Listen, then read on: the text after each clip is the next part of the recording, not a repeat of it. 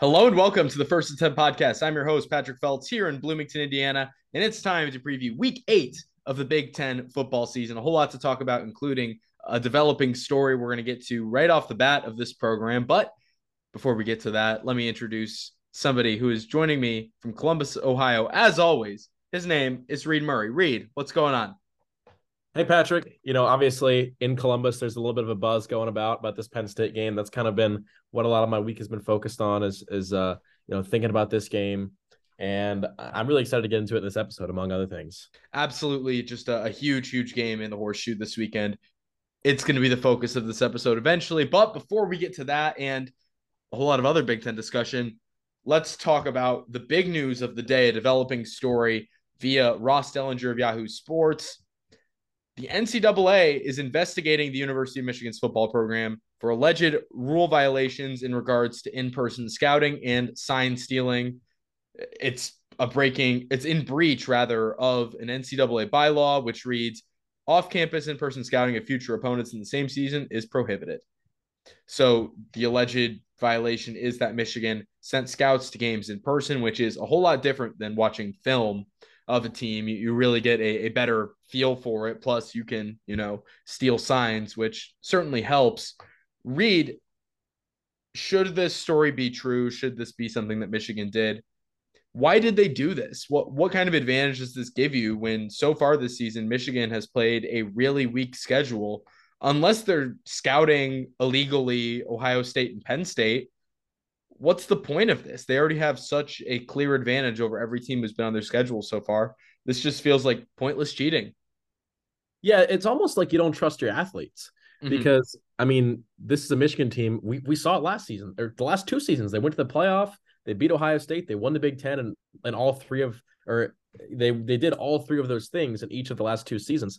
This is a phenomenal Michigan team with phenomenal talent and great coaching. So it just seems like it seems like you don't trust the product, that you can't just win on that alone. And I think they can just win on that alone in a lot of circumstances. So it's really bizarre to me. You'd think, it is a little bit surprising when you see any team is cheating, but when you see a team like, maybe it's a team that's, not an elite caliber team who's having a great season, you say, oh, that's why they're doing so well, because they cheated. But it's just weird. Like the two-time reigning conference champion is the one who's allegedly, Mm-hmm. I didn't make it clear, allegedly Say cheating. allegedly. Yeah. The team that's allegedly cheating is the team that's been on top of the conference for the past two seasons. Something's not adding up.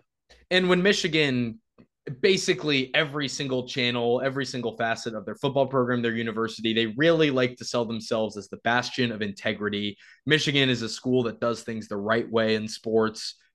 There was all this NIL talk about them and how Michigan only wants to do it the right way.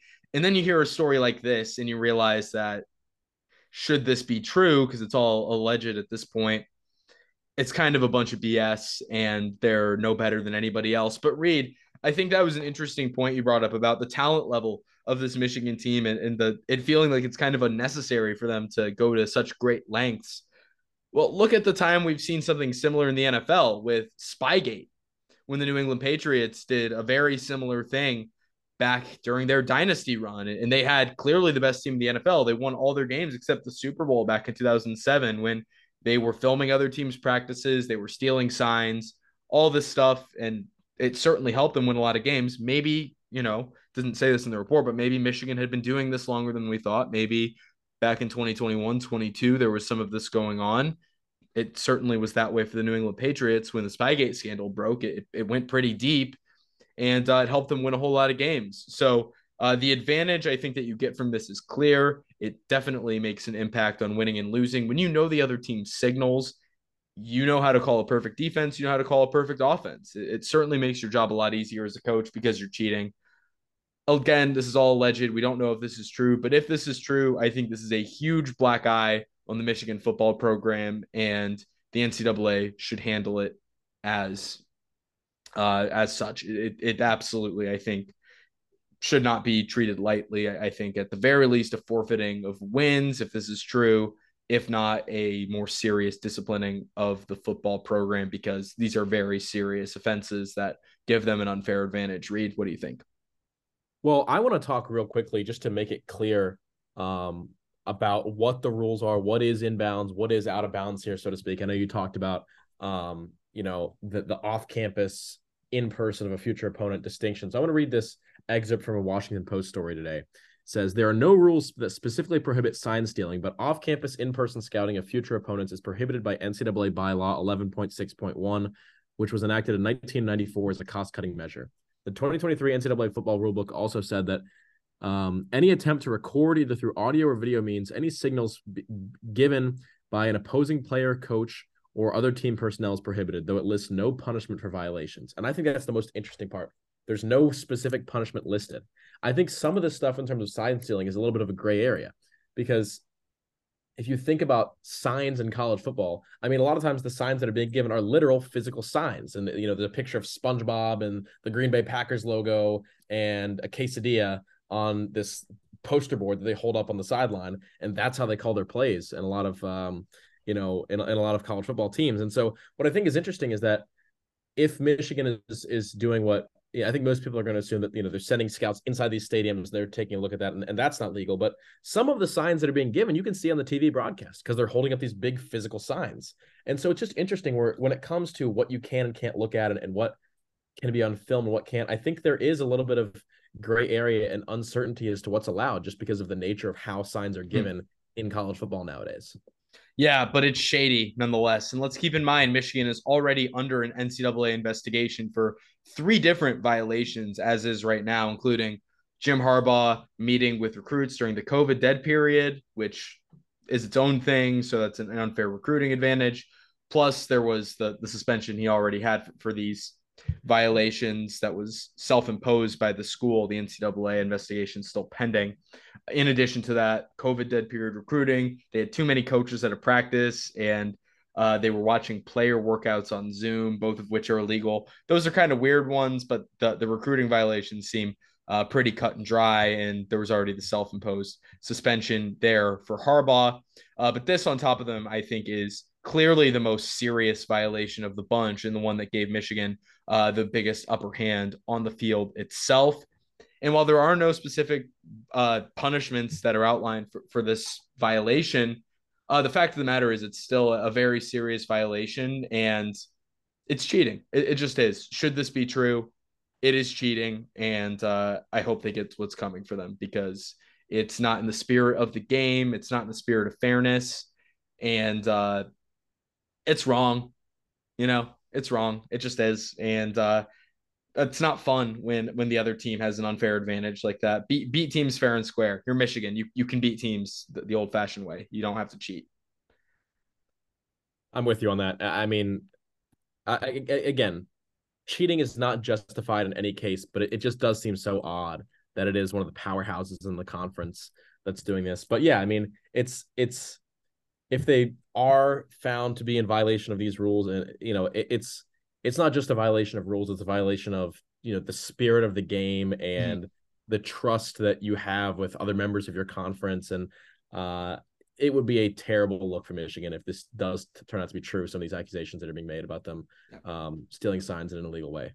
It would be a real black eye on the renaissance of this program under Jim Harbaugh in the last few years, to say the least. But let's talk about their game this week against Michigan State, where I think there will be some really interesting stakes on the line. We'll get to that in a minute. But before that, Reid, let's talk about some other things to watch for besides Sparty's probably very, very, very anger-filled game against Michigan this week, now that we know what we allegedly know about the Michigan program.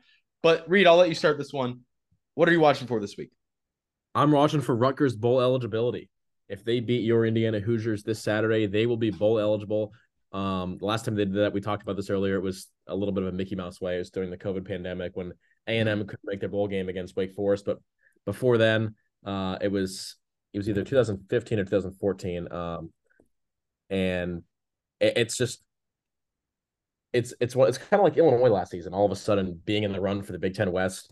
Kind of, I don't want to say out of nowhere, because Shiano is a great coach, and some people did sort of believe in this Shiana-sance, however you want to call it. Last bowl game is 2014, by the way. Okay. To clarify that.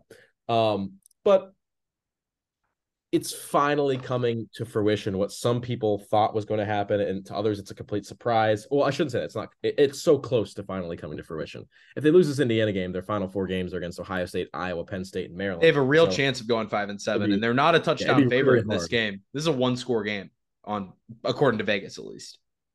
Yeah. So, and I talked about this last episode.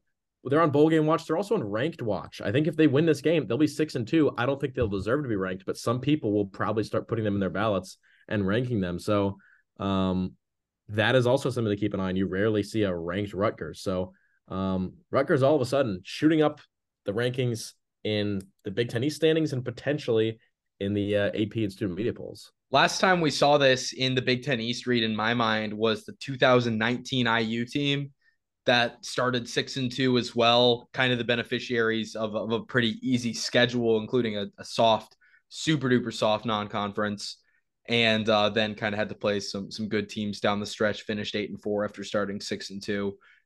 Played Penn State well though, so reminds me a little bit of that. And hey, if that's what this season ends up being like for Rutgers, if they win 7 games maybe this year, that'd be something. And I think that's a great building block season for this program, particularly going into the new Big Ten, where they're not going to play Ohio State every year, not going to play Michigan every year, not going to play Penn State every year. Could be huge. So really a program defining game this week in Bloomington for the Rutgers Scarlet Knights. Reid, that's absolutely something to keep an eye on all weekend long. All right, Reid, this week for me, it's 25-point watch for Iowa. That's what I'm watching for. The Hawkeyes are 3.5-point favorites this week against Minnesota. So the now ranked Iowa Hawkeyes at 6-1, only coming in at number 24 in the country. I think they're a little bit better than that. But Reid, obviously coming into the season, the thought process was Brian Ferentz is probably the worst offensive coordinator this side of, I don't know, the galaxy, right? And the goal for them to keep him employed, right, was 25 points a game. And they've been well under that average for the bulk of the season. They have only scored 25 points once all year long. It was against Michigan State. They won 26-16. Reid, this feels like one against a Minnesota team that's been reeling recently, where Minnesota on defense, they have not been what we've built them to be all year. I came into the season with Minnesota as my preseason Big Ten West champion because of their defense, and their defense has really struggled. They gave up 52 last week. They gave up a huge first half against Louisiana Lafayette, or 2 weeks ago it was against Michigan actually, but against Louisiana Lafayette they gave up a huge first half and played well in the second half, but they gave up 37 to Northwestern, 31 to UNC. This is not as good of a Minnesota defense as we thought it was. Reid, I feel like Iowa has a chance, even without Eric All at tight end this week. He's done for the year, and that's one of their few actual weapons on offense. I feel like they've got a chance to finally get over that 25-point hump again for the first time in 3 weeks. They've certainly got a chance, but I do actually still think that it's going to be a pretty significant challenge. Yeah, I do too. Yeah. I think it is something to watch for. It's not something I would bet on if I was a betting man.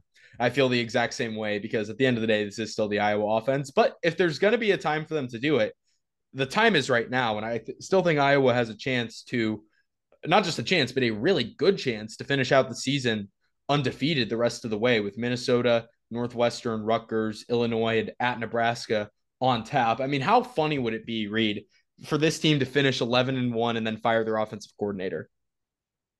That would be, I mean, it'd be really funny if they fired the head coach, which obviously isn't going to happen. But I feel like firing the offensive coordinator, yeah, it's not something you see all the time when you go 11-1, but I think it would be thoroughly justified, and anyone who knows anything about Iowa football would understand it. Yeah, and the crazy thing is 11-1 coming into the season for Iowa sounded shocking, just impossibly good. But right now, I think it's more realistic they go 11-1 than they go 9-3. Is that crazy? That's 100% reasonable, and I agree with it. Yeah, a lot to watch for, a lot riding on these next few games for Iowa. I think it's a really easy schedule the rest of the way, and they've got a legitimate chance to finish the season with just one loss going into Indianapolis, where they're in the driver's seat right now after the win against Wisconsin to win the Big Ten West in its final year of existence. All right, Reid, next up, we've got our uniform matchup of the week. And I think this is a pretty clear one to me. You mentioned it to me earlier. I did not see that Michigan State spoiler alert, who we're picking with Michigan in East Lansing will be wearing their black uniforms, but they are, Reed, these uniforms are sweet. What do you think of them? I think they're awesome, and I believe this is the first black uniform Michigan State's ever worn. Um, I think it's a great uniform. Michigan has had some hit or miss alternates. They had these awesome alternates about 10 years ago with a green jersey, some, I don't know if it was bronze or gold, but one of the two trim with a lot of black in there as well. Those looked great. And then, of course, recently Yeah. the infamous neon uniform that just looked awful. And so I think now Michigan State kind of has found a great stride. And there have been a lot of great new uniforms in college football this year. That's because Nike's updating its template, and oftentimes when they do a big template update, teams who want to change their uniforms will just wait till the new template comes out. So that's why you see this overload of new uniforms this season. Michigan State, of course, did change the regular home and away set as well. Just sort of some subtle details fixed there, or not fixed, but updated on the new template. A nice little Greek shield pattern on the helmet and the sleeves. The black jersey, I think, is really cool. I think a lot of teams in college football try out the black nowadays. The black uniform is a really popular concept, and I think a lot of teams have failed with it. Michigan State hit a home run. This uniform is awesome. I don't know what Michigan is going to be wearing because they haven't announced it on social media yet. This season, they've worn in their two away games, they wore the all white against Minnesota, and then they wore white jerseys with maize pants against Nebraska. I could see them pulling out the blue pants in this one. I could see them pulling out white or maize. Will be interesting to see, but I think a little all black versus all white would look cool. Either way, as much as I love Ohio State and Penn State's uniforms, this one is going to be my uniform matchup of the week, mainly because of Michigan State and what they're rolling out. Sparty black under the lights is going to be awesome, Reed. Could not agree with you more. All right, next up, we've got our Sickos game of the week. And to me, this is a pretty clear one, Reed. It's a tradition unlike any other in the Big Ten West. It's the NU Bowl, Nebraska versus Northwestern. This one's going to be gross. What do you think of it, Reed? Pretty much that. I want to say Nebraska to win, but I mean, we're going to do our full predictions later. This is just, both of these teams have been pretty inconsistent this year. It's just one of those. It's kind of like, it's kind of like just blindfolding and throwing a dart at the board to pick this one, because we've seen some good games out of Northwestern. The Penn State game in particular makes me think that they could beat a lower tier Big Ten West opponent, and then the Minnesota game as well. But then, they barely beat the Howard Bison. So who knows on them? Nebraska, sort of the same way. They played a good game. Not a good game, but they were close with Minnesota, who's on a similar level to Northwestern. But then, they've gotten killed a few times this year. So I might just have to do a little random number generator or something to pick this one. Flip a coin, heads it's Nebraska, tails it's Northwestern. Reed, craziest thing about this game is that the winner goes over 500 with an inside track potentially to get to a bowl game. Told me that going into the season. I don't think I'd believe you, particularly for Northwestern. But here we are. College football is weird, and that's why we love it. It doesn't get much better than this. And if you're a true sicko, you will be not just watching, you will be listening and hearing and understanding this Nebraska versus Northwestern game. Some might call it football heritage. I will go as far to say that. In the final year of the Big Ten West, you got to soak it in while you can, because it doesn't get much more Big Ten West than this. All right, we're going to take a quick break here before we get into the rest of our Saturday slate breakdown, what you can expect across the Big Ten this weekend, including our game of the week, Ohio State and Penn State. So we'll be right back after this quick break. Stay tuned.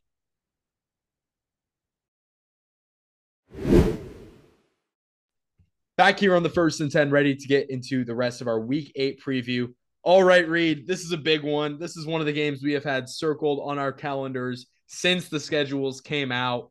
Ohio State, Penn State in Columbus. It's big noon kickoff. The Buckeyes have won 10 of the last 11 against Penn State, including 6 of the last 7. Last loss for Ohio State to Penn State.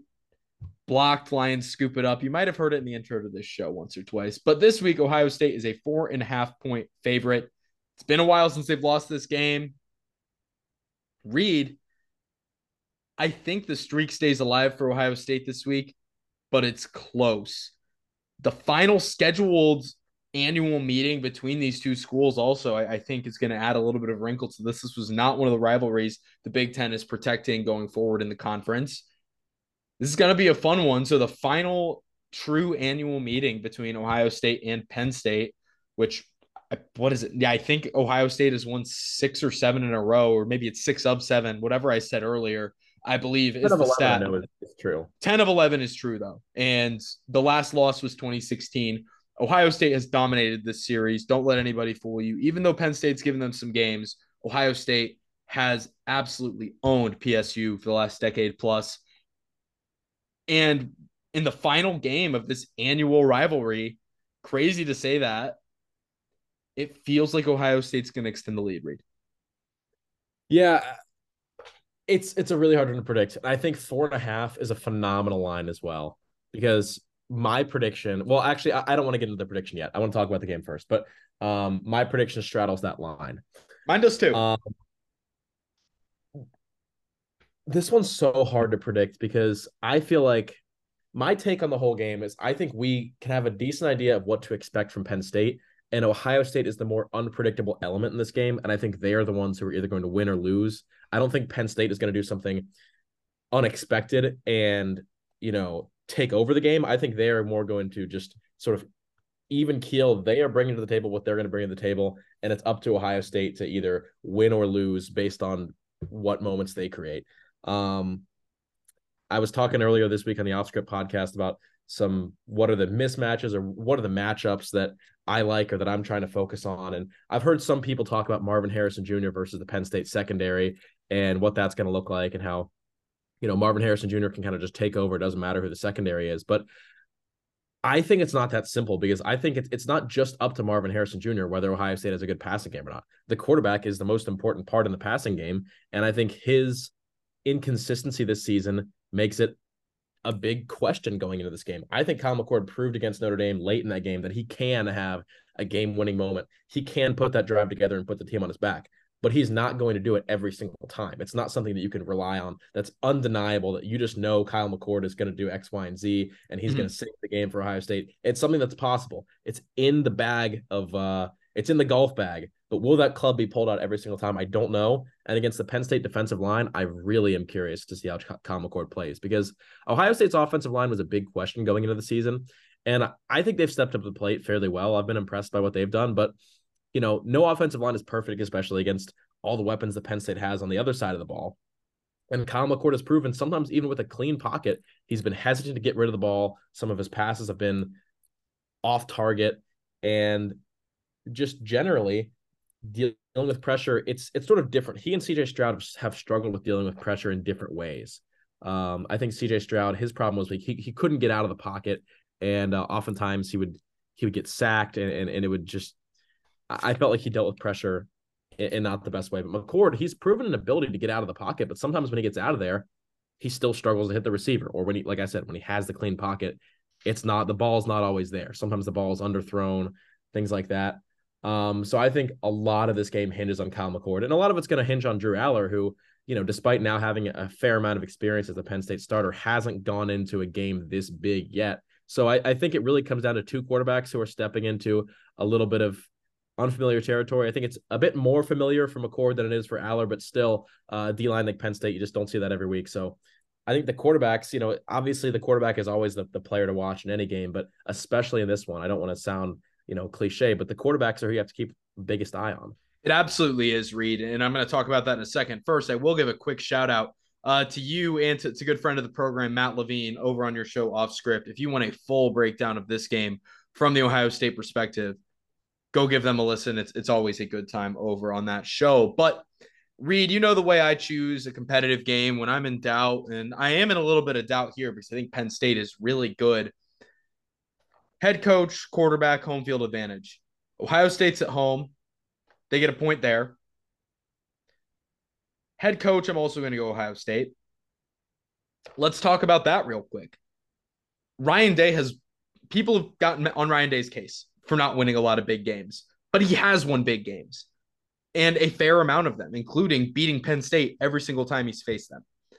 James Franklin, when he's in a close game against a big time opponent, it's famous. It's late game James. We know they find a way to lose every single time. Why would I put my faith in him?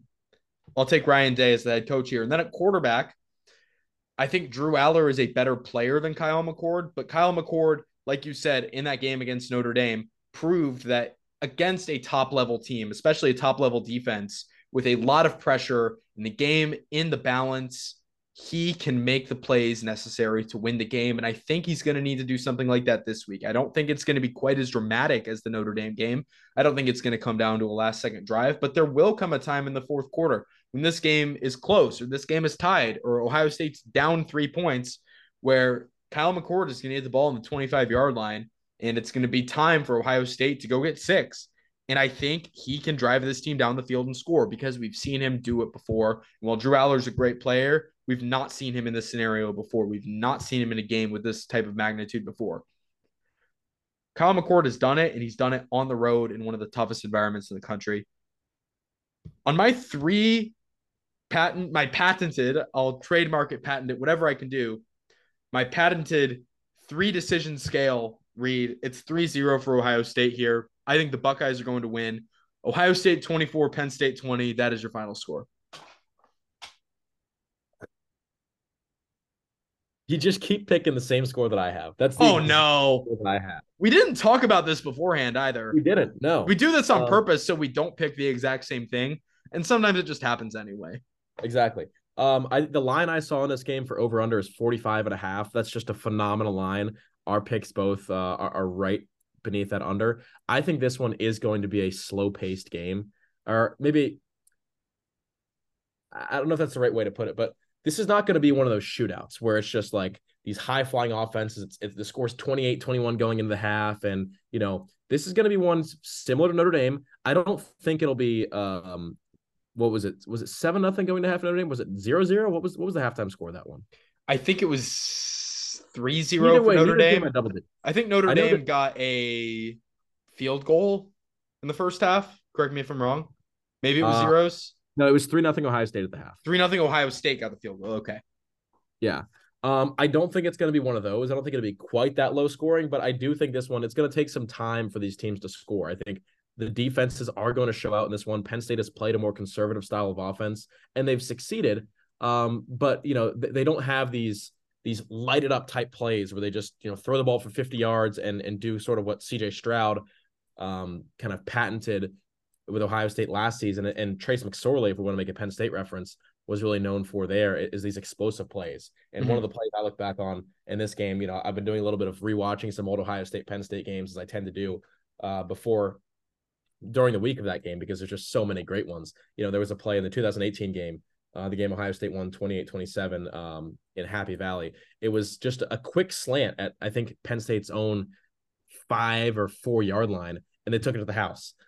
These type of plays are not what Penn State's been known for this season. So I think Penn State definitely is going to establish a slower pace in this one. And I think Ohio State is comfortable in that way. Last season, they were very much this team that's going to try and just have these high flying offenses, high scoring games, just explosiveness left and right.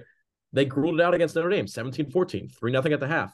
Ohio State has become comfortable in this environment. I also think that the offensive play calling has improved as this season has gone on. And I thought some of the play calling against Purdue last week was great. There was some great play design that I was a big fan of.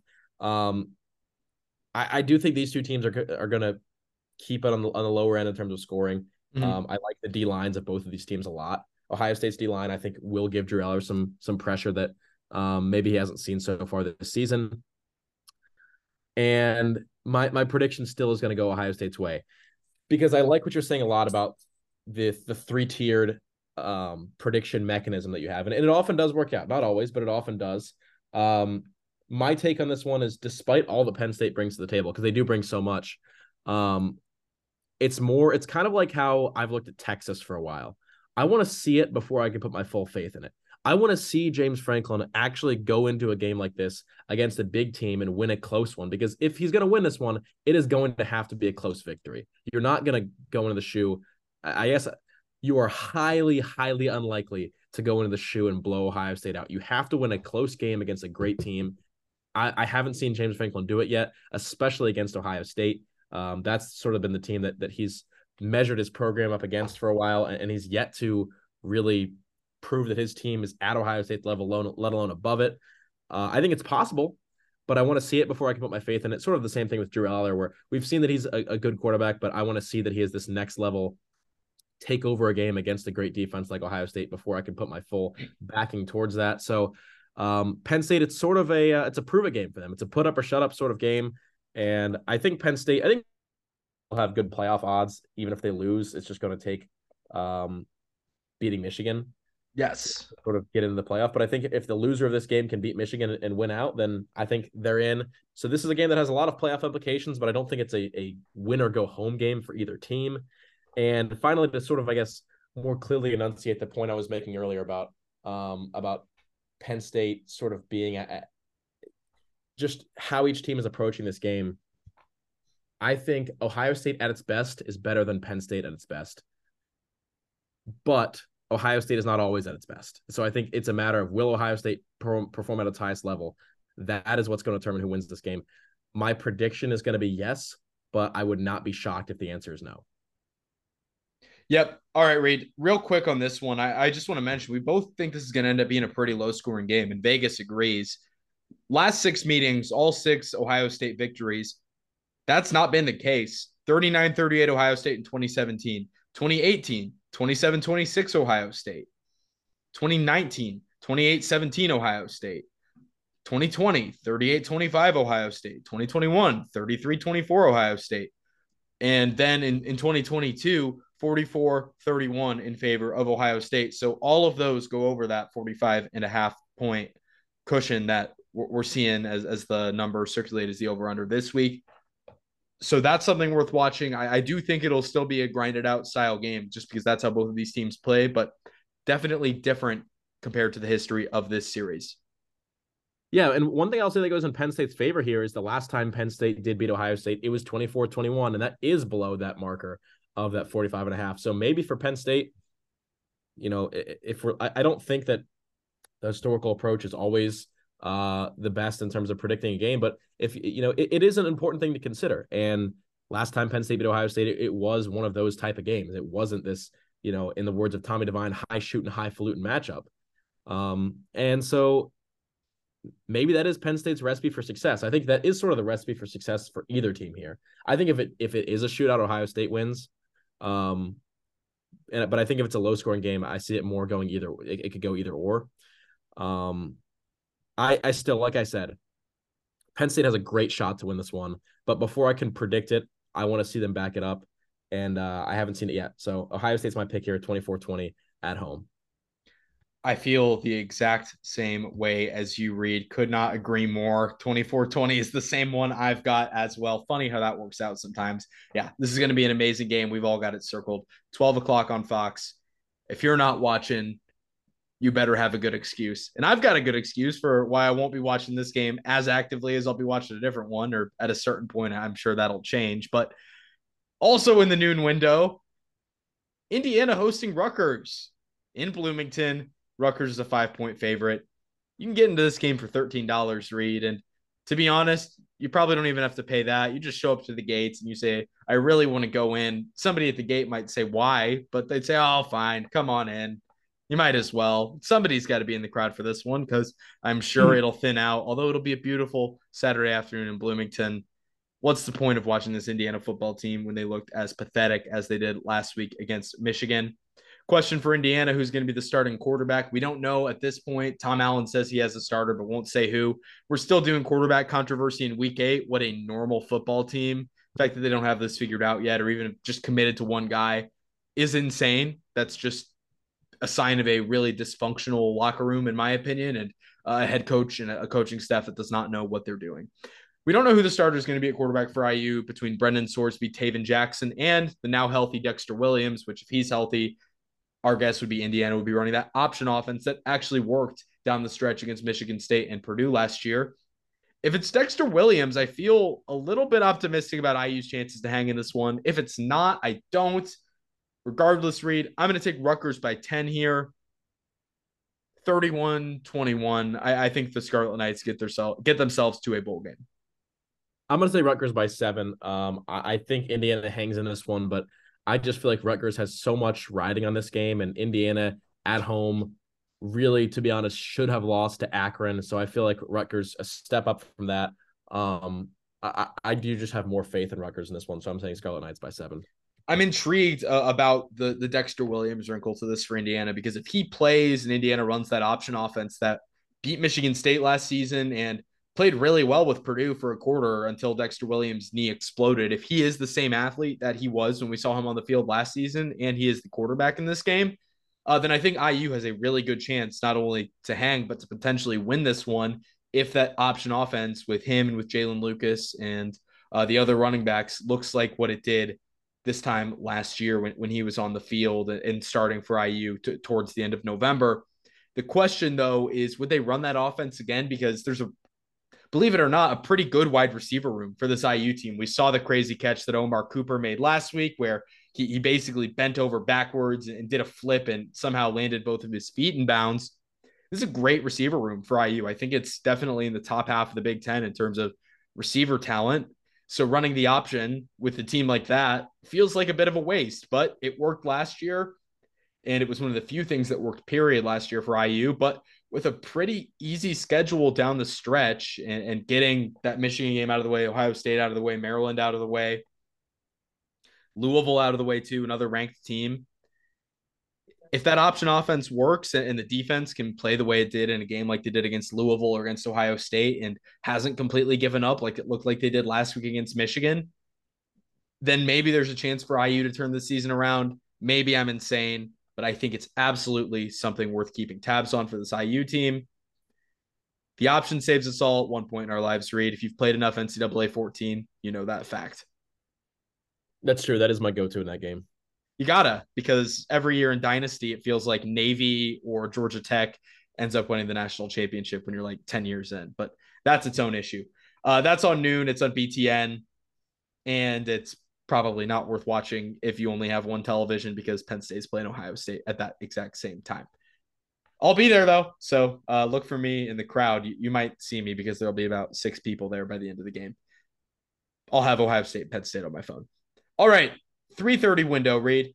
This one's on NBC. A pair of NBC games this week. No games on Peacock, which I think is an interesting choice. It's Minnesota headed to Iowa at Kinnick Stadium. 24th ranked Hawkeyes are 6-1. They're 3.5-point favorites with a 30.5 over under. That's low. Reid, is this the week Iowa gets to 25? We talked about it earlier. I say no. You say no. But it still feels like Iowa wins this game. I'm going to take the Hawkeyes by 6. Yeah, I say no to that 25 march again, but I'm going to say Iowa by 10 in this one. I'm going to go Hawkeye 17, go for 7. I'll take them. It's going to be weird. 19-13. I like that. This is a bit of a safety game. I feel safety game on this one, Reid. I'm definitely smelling safety game. I could see like a Dan Orlovsky style run out of the back of the end zone safety. I don't know. It's Kinnick. You never know what's going to happen.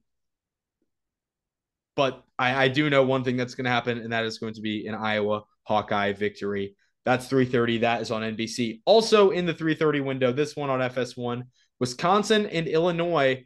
The Badgers are only 2.5-point favorites at Illinois. The Illini coming off a huge win against the Maryland Terrapins, a big upset. Maryland on bye this week, so we're not going to see them in action. Don't get to see how they respond, but we do see how Illinois responds. Reid, do the Illini keep rolling? Do they take advantage of the momentum from last week's win? Do they turn their season around?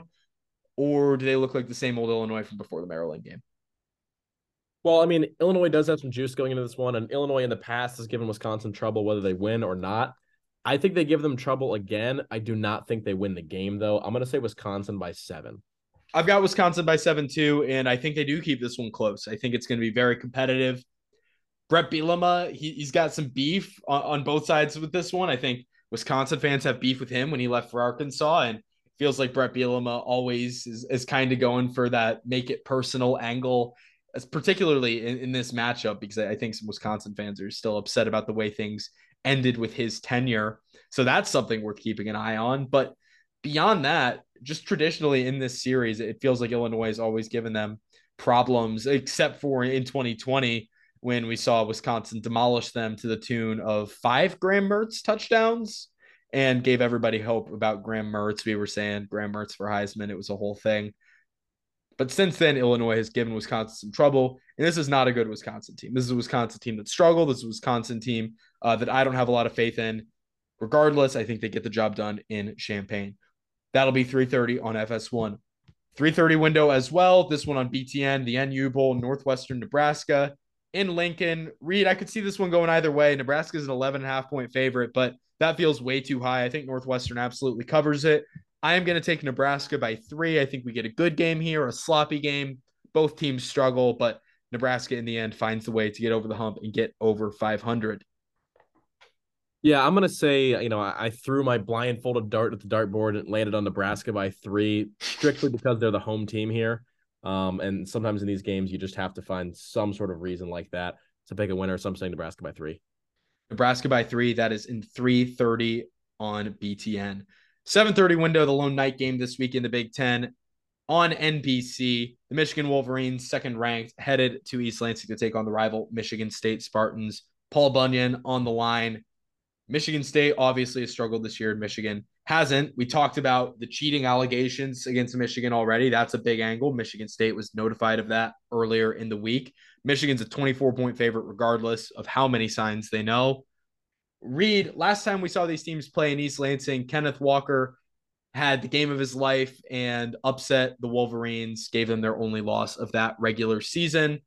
And last time we saw these teams play against each other, period, there was a fight in the tunnel. What happens in this one, Reed? Well, I think this one, these games tend to be close, and we've seen some Michigan State teams that are not to Michigan's level either give Michigan trouble or win. Thinking specifically, last season they hung in for a little bit, but then in 2020, especially, that Michigan State team was nowhere. Well, actually, Michigan ended up being pretty bad that season, but still, Michigan State, I don't think was at their level. They won that one in a big upset. So I think the rivalry in general can make this one closer than it should be. I think especially with all the bulletin board material that's going to be in Michigan State's facility, I think they can really keep this one close. At the end of the day, they are just not a good enough team to actually win, though. I think Michigan pulls away in the end and wins this one by 13. 13, that's tight. I've got Michigan by 21, but I do think Michigan State makes it chippy for a little bit. I think that this is going to be a great crowd, an electric atmosphere. MSU fans always bring it for this game. I don't think it's going to be enough, though. I think Michigan's just straight up a better football team. And if Michigan State looked competent this year, I'd say they could hang in it into the fourth quarter, but they're not. And I think Michigan's going to have a pretty decently sized lead throughout the second half of this one. Reed, do we see another fight this year? I would hope no, but even before last season, there were some incidents before the game of Michigan players kicking up the grass on Michigan State's logo, and just generally these two teams before the game tend to go at it. I especially hope there's nothing after the game, but I'll say that there'll be a little bit of a scuffle or a scrum. I think there will be some pushing and shoving is how I'll describe it. Yeah. Little after the bell kind of action. That's always something worth watching in this matchup. No love lost between Michigan and Michigan State. This one, 7:30 on NBC in East Lansing. Reed, that'll do it for our show this week. You got anybody you want to shout out before we close this one out? Yeah, I'm going to give 2 shout-outs, one of which will be Adam Smith, the Blocko Ohio State Student Section's football director. He was a great interviewee for a story I'm putting out tonight. It'll be at thelantern.com. You can check that one out. And then another shout-out to Tyler Danberg, 2-time guest. So a great call for the Ohio State-Purdue game last week on the road. I tuned into that one partly because I just needed to hear the radio for a little bit. I was away from the TV, and then also because the Peacock broadcasters, to be completely honest, were nowhere near Tyler Danberg's standard. And so I had to hear a little bit of a better broadcast. He's also on the call this week against Penn State. Going to wish him good luck for that call. And I probably won't be tuning in because I'll be in the stadium, but after the game, no matter who wins or what the defining moment of the game is, I'm excited to hear how he calls it. So shout out to Mr. Danberg. When you hear BIA associated with Ohio State, best in America, you think about defensive backs, but in my opinion, it's broadcasters. When you've got broadcasters like Reed Murray and Tyler Danberg working at SGSR calling games, that's some great company right there. So shout out to him, shout out to you. A couple of great broadcasters there. You got to call some Ohio State football earlier this Reed. That was fun. Earlier this year, Reed. That was fun to listen to. You did a great job. I feel like that should be shouted out as well. My other shout out, though, will go to another friend of the program here, a guy who's been on here a number of times throughout the years, Jack Calson, who's a long time friend of this pod. I'm getting back in action with him on my other podcast. It's called On the Bubble. It's a national college basketball podcast, also a student media pool show. We talk college hoops, and we're just a couple weeks out from the college basketball season starting. I can't wait. If you follow college basketball, please go give us a listen.